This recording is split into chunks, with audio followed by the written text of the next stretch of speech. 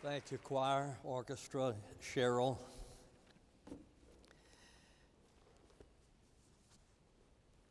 The Las Vegas shooting and the New York City terror attack is a reminder to us of the uncertainty of life, that life is uncertain. James says, "What is your life? It is a vapor that appears for a little time and then it vanishes away." So James says, "What is your life?" And he speaks about the fragility of it, that we can be here today and gone tomorrow. Today we remember our members who have passed away during this past year. Our text is from Psalm chapter 90, which is the oldest psalm in the Bible, written by Moses. Take your Bibles, turn with me to Psalm 90, beginning in verse number 1. Lord, thou hast been our dwelling place in all generations. Before the mountains were born, or thou didst give birth to the earth and the world, even from everlasting to everlasting, thou art God. Thou dost turn man back into dust, and dost say, "Return, O children of men. For 1,000 years in thy sight are like yesterday when it passes by, or as a watch in the night. Thou hast swept them away like a flood, they fall asleep. In the morning they are like grass which sprouts anew. In the morning it flourishes and sprouts anew. Toward evening it fades and withers away.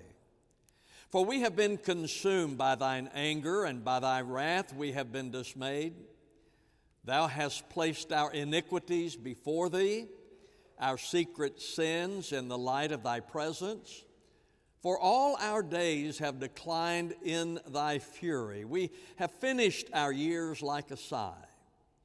As for the days of our life, they contain 70 years, or if due to strength, 80 years. Yet their pride is but labor and sorrow, for soon it is gone and we fly away. Who understands the power of thine anger, and thy fury according to the fear that is due thee? So teach us to number our days, that we may present to thee a heart of wisdom."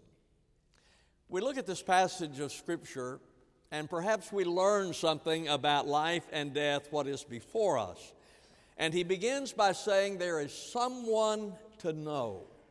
In verse number 2, he says, "Before the mountains were born, or thou didst give birth to the earth and the world, even from everlasting to everlasting, thou art God." Now, there are some things we know, there are some things we do not know. And one of the things that we do not adequately understand is death. The Bible tells a story about Lazarus dying. Lazarus was a close friend of Jesus. His sisters were Mary and Martha, and when Lazarus became ill, the sisters sent word to Jesus that the one you love is ill. See if you can come to minister to his needs. But Jesus delayed his coming, and Lazarus died. The question in the minds of the sisters is a question oftentimes in our mind at such times, and the question is, why? Why, Lord, did you let that happen? The Bible says, Martha therefore said to Jesus, "Lord, if you had been here, my brother would not have died." And as I read that, I can hear in her voice, "Why, Jesus? You love Lazarus. So why didn't you come? You could have prevented this. You could have done something. So why did you not come? Why?" Death had come, and the question was why. When Absalom was killed, his father David was devastated. And 2 Samuel says, "And the king was deeply moved, and went up to the chamber over the gate and wept." Truth is, we don't fully understand death, and the question for most of us when a loved one dies is why? Linda and I recently attended the funeral of Aldine Bassanio. I wish you had known her. Aldine was She was absolutely full of life. She loved life. She was fun to be around. She always giggled. Everything was a party for Aldine. She loved life. The thing that was amazing to me about her, as much as she loved life, she was ready to die. She was looking forward to seeing heaven. She was looking forward to being with Jesus. And as I think of her, and I thought of her there at the funeral, here is someone who epitomizes life, so filled with life, and yet looking forward to its end. She was ready to die, but we were not ready for her to die. There's some things we don't understand. And one of the things we don't fully understand is death, but we know something. He says there in verse number 2, even from everlasting to everlasting, thou art God. And that's the key to it. You see, we may not understand death, but we can accept it because we know Him. Thou art God. And Jesus defeated death. When He went to the cross on Calvary and was crucified, and then He rose from the grave, and that's what Easter is all about. He is not here, He is risen, He is alive, He has conquered death, and because He lives, the promise is that we also will live. 1 Corinthians 15, 55 to 57 says, O death, where is your victory? Where is your sting? The sting of death is sin, and the power of sin is the law. But thanks be to God who gives us the victory through our Lord Jesus Christ. Thanks be to God who gives us the victory. You see, we can accept some things we don't understand because thou art God. David wrote, weeping may last for the night, but a shout of joy comes in the morning. There's someone to know. Death comes, but Jesus gives the victory because thou art God. There's something to know, someone to know, and then there's something to learn. In verse number 12, Moses wrote, so teach us to number our days. Death teaches us certain eternal truths. You know, when we are going through life and all of the mundane things that we face and so forth, by and large, we don't learn a great deal. But when we go through the experience of a loved one's death, then we probably are more open to learning some eternal truths. The first one is that death is certain. We know that it will come. The Bible says it is appointed unto man once to die. And the fact is, ladies and gentlemen, some of you are awfully young, and some of you are older, but the thing we have in common is that we all are going to die. Why? Why? Well, I believe that death is the result of sin. I know that there are those who say that it is God's will, and I know what they mean, I think, by that. When someone dies, they say, well, it is God's will, or it was God's will that this person dies, or God needed this person, or whatever it is. It is my belief that God's will was that we live forever in the Garden of Eden. Now, that is my belief.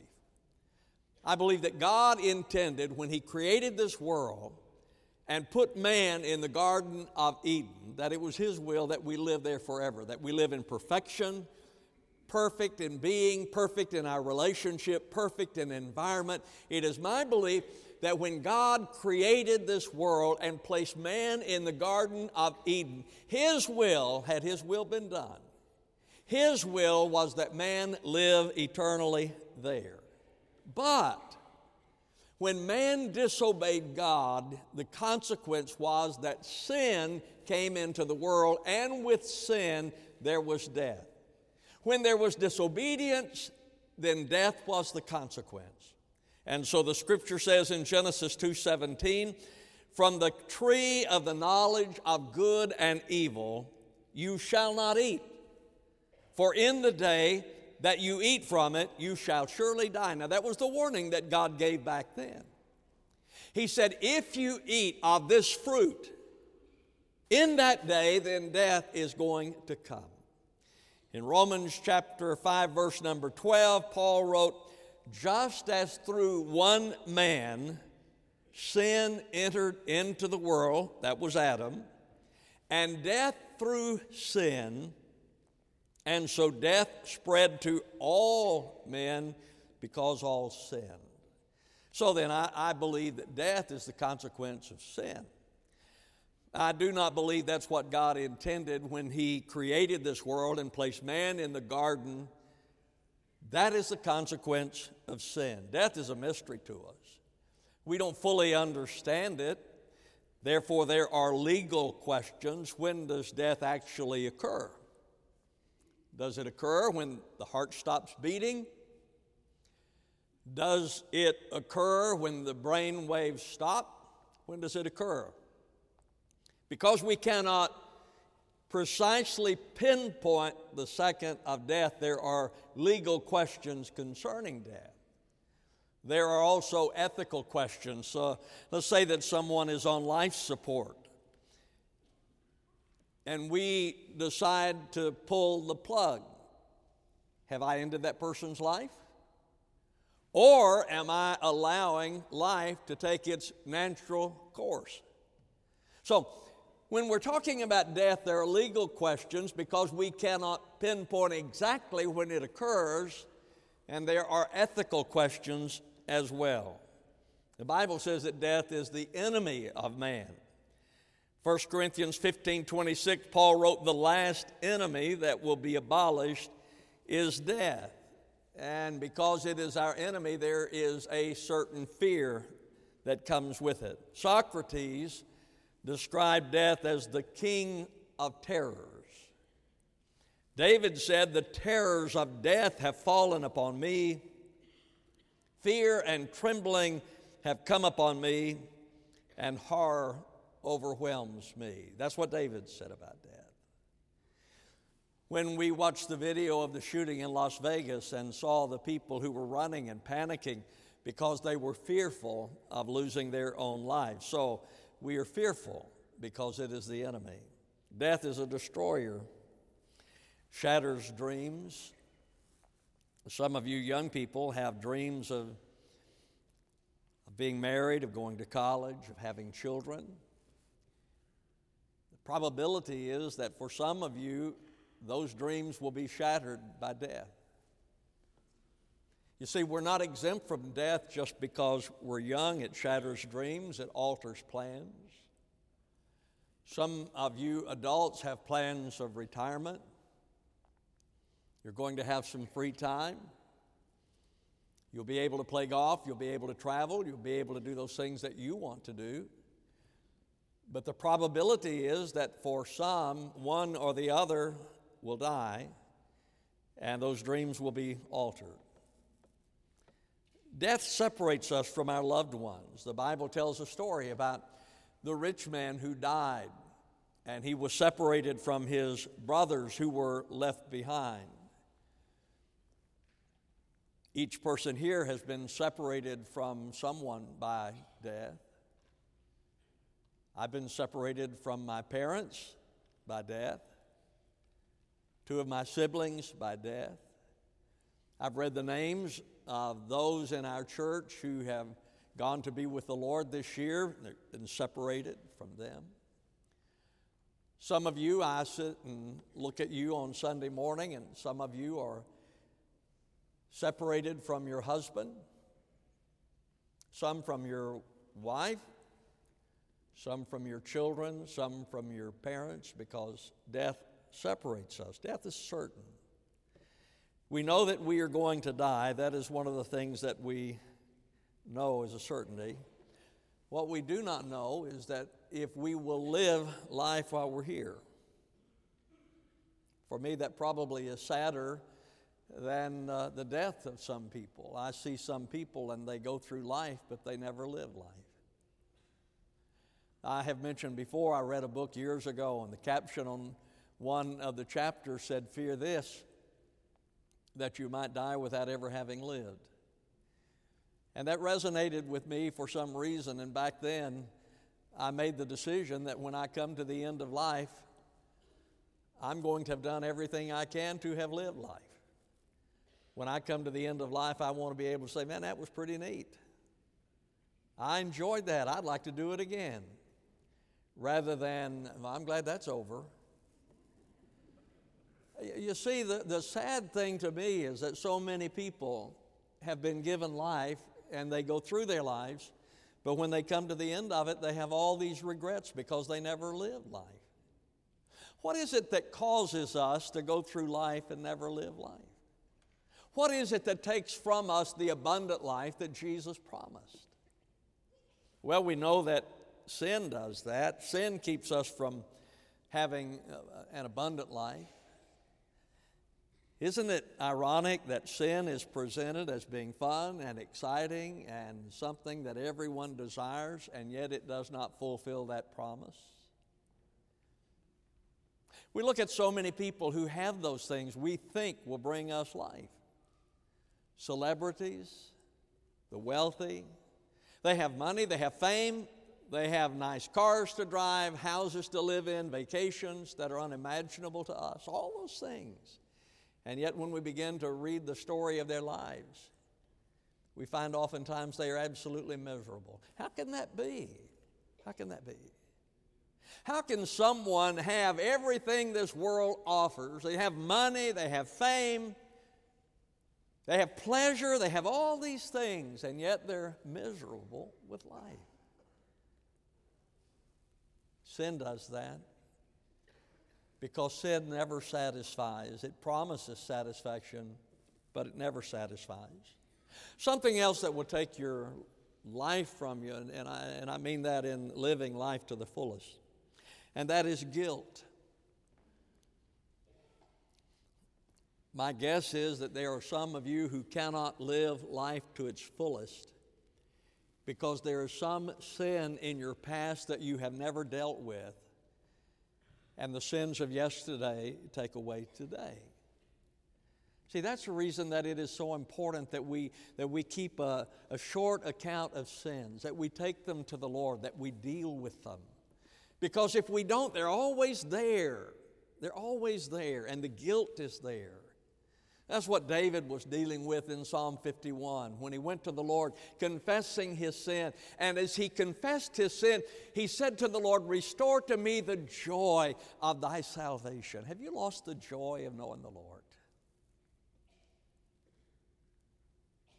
Have you lost the joy? Oh, my friend, the Lord wants to shower you with His blessings and with His joy. But sin takes it away, and if we don't deal with sin, then there's guilt. And we don't enjoy life and rejoice in life because of guilt. Something else is legalism.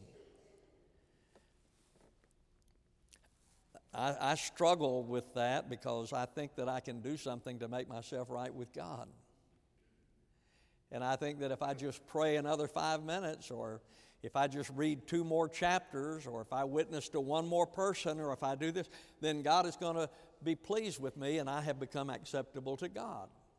So we try to earn God's favor. And I'm not saying that you ought not do those things, but you ought to do it as an expression of love rather than a means of gaining God's favor. So we try to cross every T and dot every I and do all those things legalistically. But then we're like the Apostle Paul, who said, those things I wanted to do, I didn't do. Those things I didn't want to do, I ended up doing. Oh, wretched man that I am. Guilt will take away your joy. Legalism will take away your joy. Fear will still steal the peace from you. So there's something to learn. All right, so what do we learn? We learn that death is certain. Death is certain. We are going to die. But life is uncertain.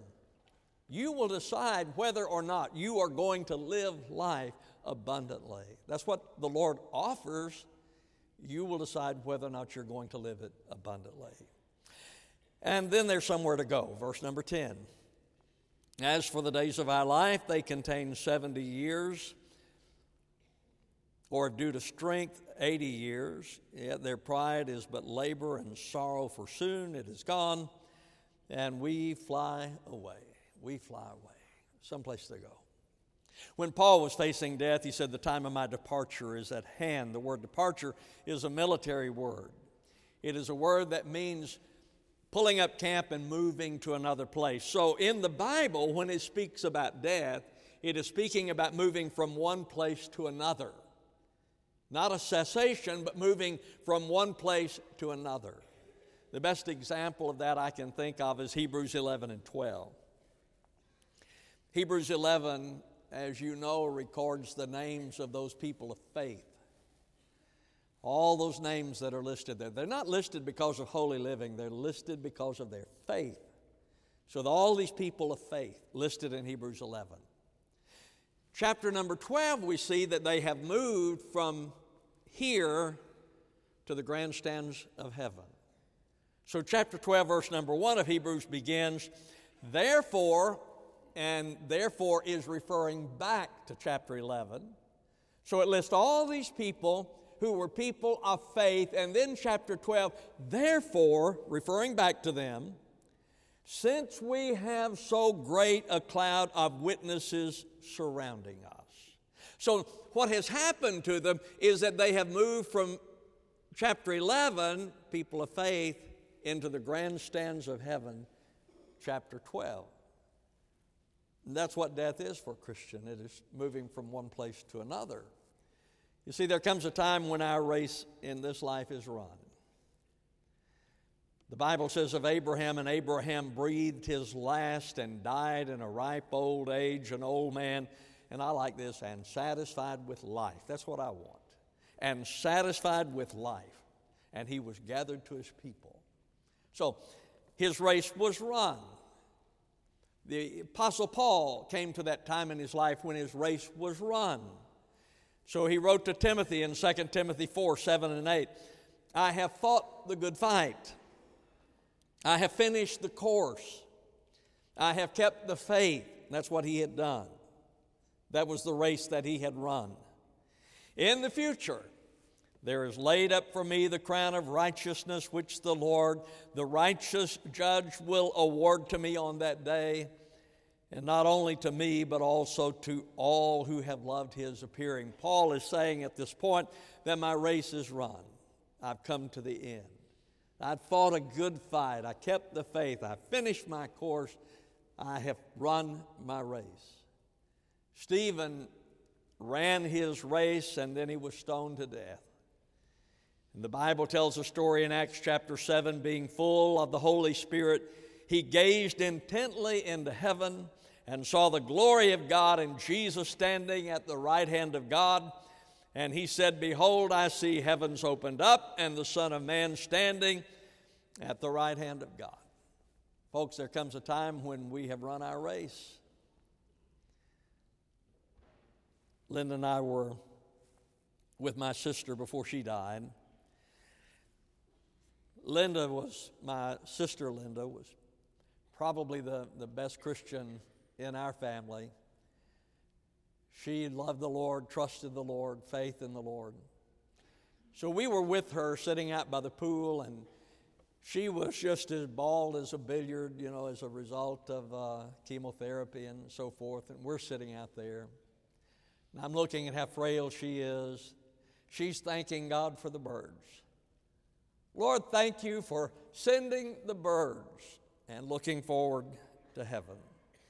There comes a time when we have run the race and we move to join those in heaven's grandstands.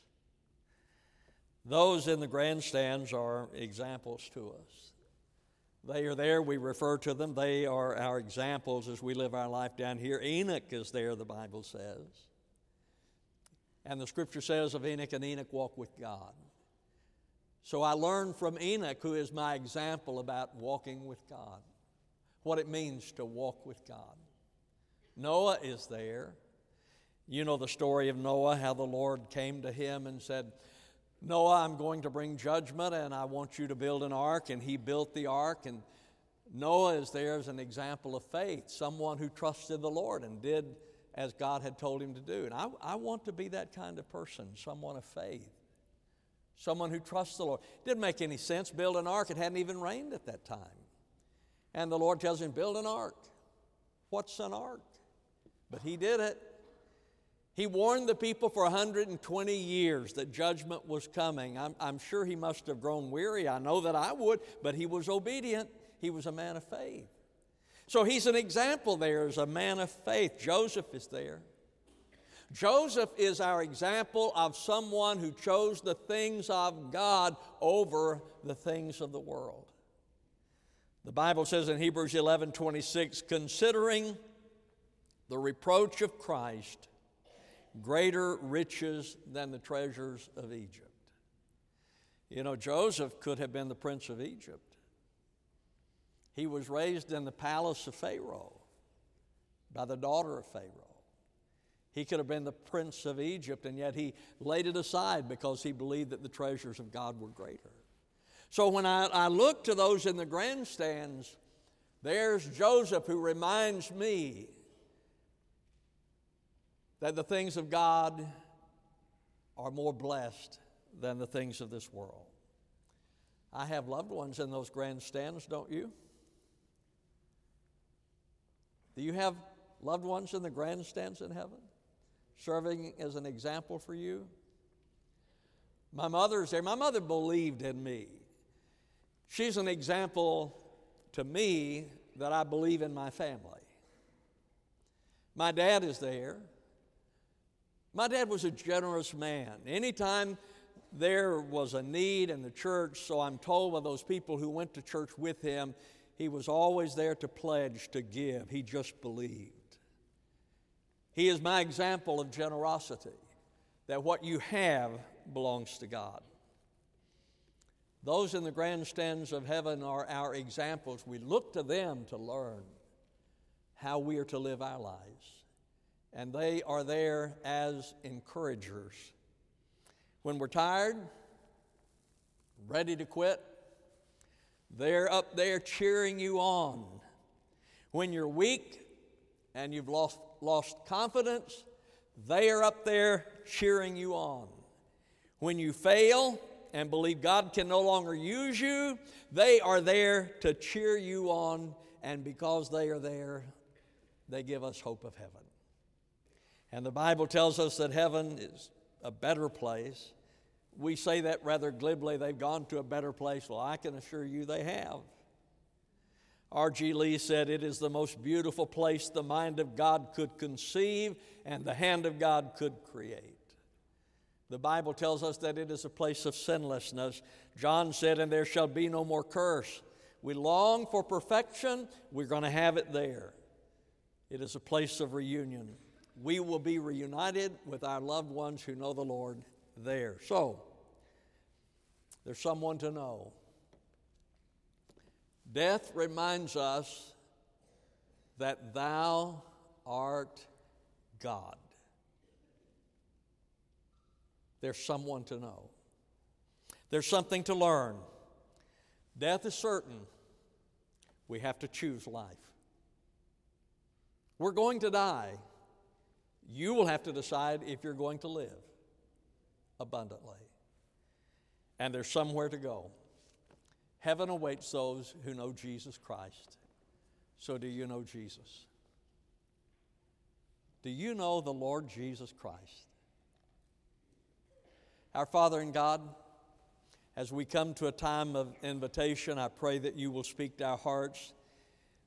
Teach us the things we need to learn and bring conviction of things we need to do. Father, I pray for those who are going to face you one day and yet they do not know you. I pray today they would trust you in Jesus' name. Amen. In just a moment we're going to stand. The choir's going to sing. We extend an invitation. If you don't know the Lord, would you commit your life to Him today? If you're looking for a church home, our doors are open. We'd love to have you. Stand with me, please. As we stand, they sing, "You Come, I'll Greet You As You Do."